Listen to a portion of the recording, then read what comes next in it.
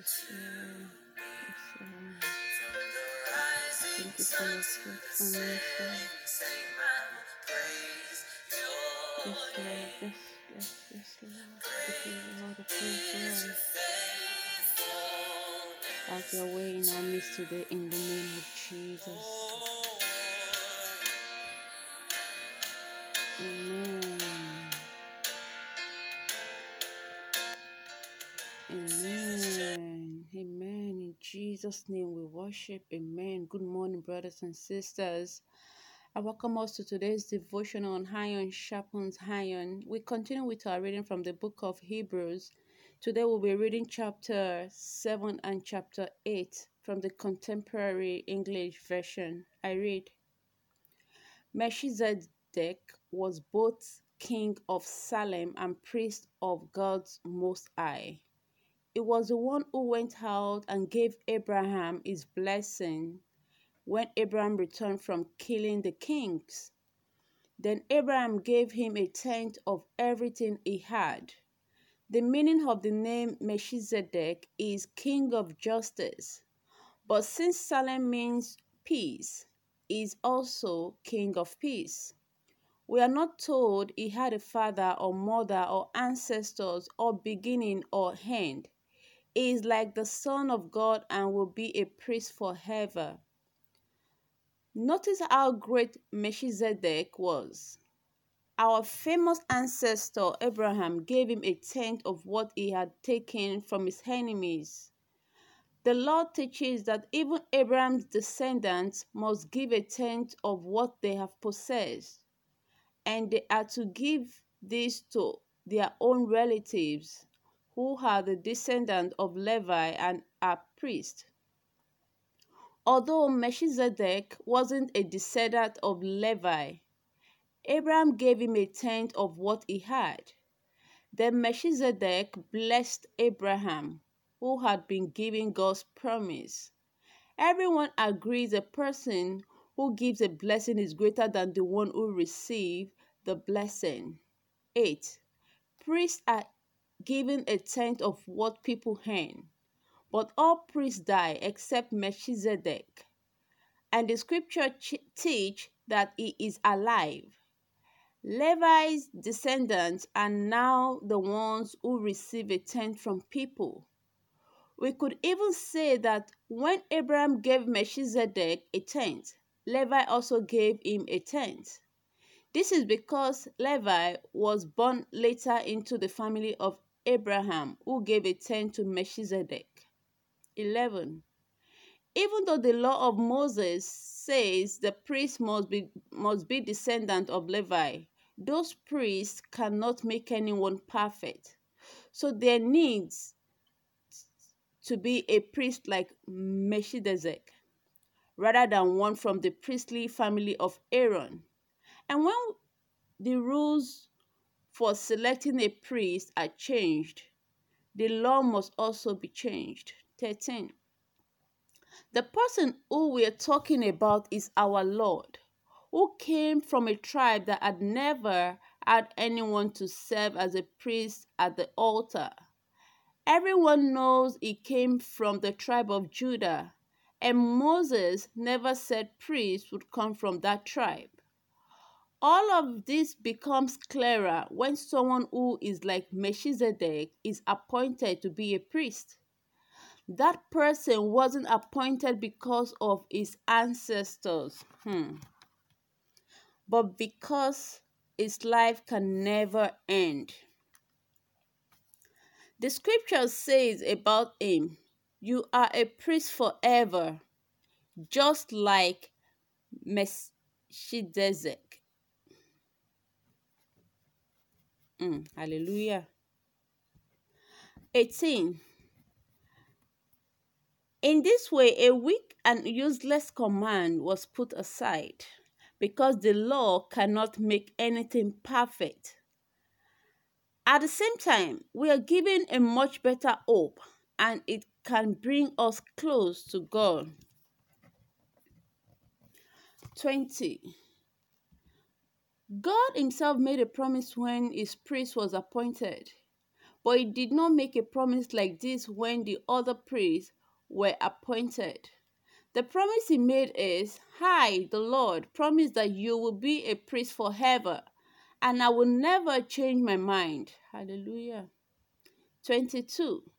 This means that Jesus guarantees us a better agreement with God. There have been a lot of other priests, and all of them have died. But Jesus will never die, and so he will be a priest forever. He is forever able to save the people he leads to God, because he always lives to speak to God for them. 26. Jesus is a high priest we need. He is holy and innocent and faultless, and not at all like us sinners. Jesus is honored above all beings in heaven, and he is better than any other high priest. Jesus doesn't need to offer sacrifices each day for his own sins and then for the sins of the people. He offered a sacrifice once for all when he gave himself. 28, the last verse. The law appoints priests who have weaknesses, but God promised, which came later than the law, appoint his son, and he is a perfect high priest forever. Amen. Chapter 8.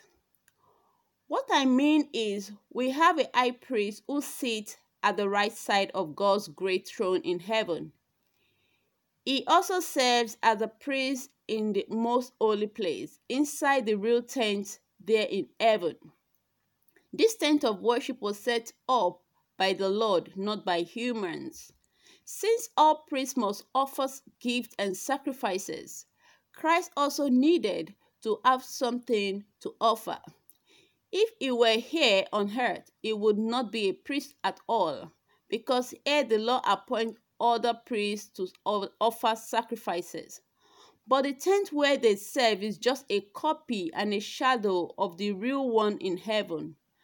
Before Moses made the tent, he was told, be sure to make it exactly like the pattern you were shown on the mountain. Now, Christ has been appointed to serve as a priest in a much better way, and he has given us much assurance of a better agreement. 7. If the first agreement with God had been all right, there would not have been any need for another one. But the Lord found fault with it and said, I tell you, the time will come when I will make a new agreement with the people of Israel and the people of Judah. It will be like the agreement that I made with their ancestors when I took them by the hand and led them out of Egypt. They broke their agreement with me, and I stopped caring about them. But now I tell the people of Israel, this is my new agreement. The time will come when I, the Lord, will write my laws on their minds and hearts. I will be their God, and they will be my people.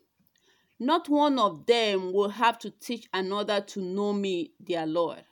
All of them will know me, no matter who they are. I will treat them with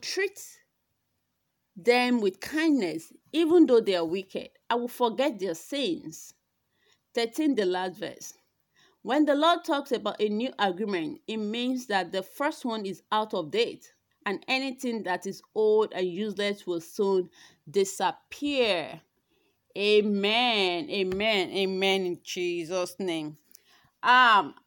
People of God, today I think I just have two highlights for us.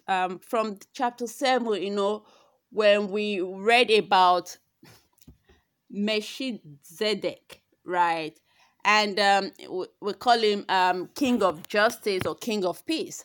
But what really struck me in this chapter is, when they talked about, it wasn't from the family. It wasn't a Levi, and he was still appointed a priest. He was given a tent. And what this means is that, it doesn't matter where you come from.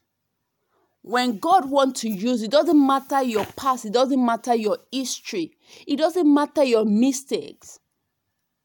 When God is ready, When God chose you, when He calls you, when He anoints you, He won't look at where you're coming from or the son or daughter of whom you are, the family you came from, your mistake, your weaknesses.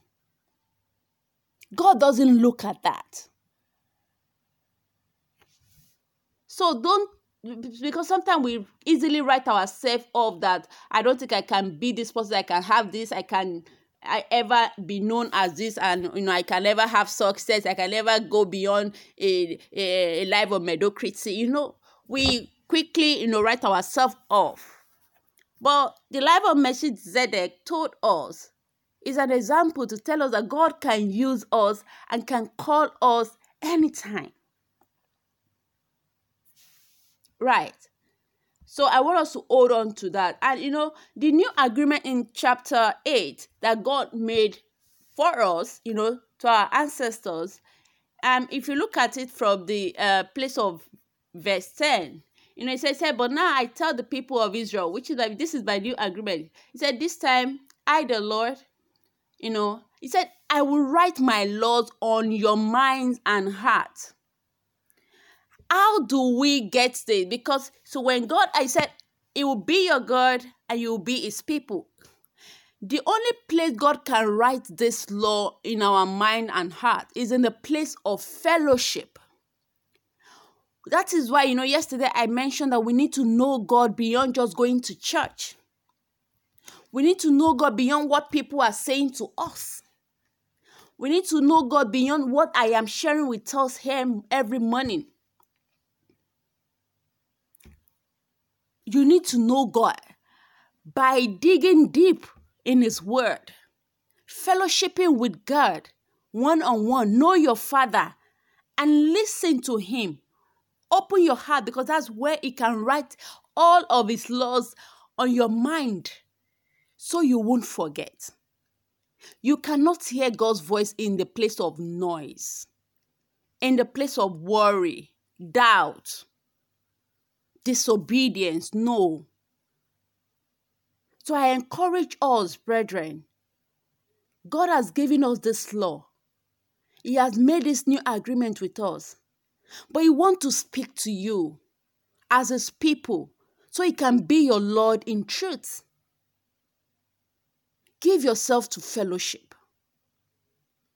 Invite the Holy Spirit in your heart. Tell Him you want to know Him more. You want to hear His voice more. You want to live in His truth. And you want to live to please Him. And I pray the Lord will help you. The Lord will strengthen you. And He will uphold you with His right hand in Jesus' name. Amen. Have a beautiful day, people of God. And I'll see us tomorrow by God's grace. Bye for now.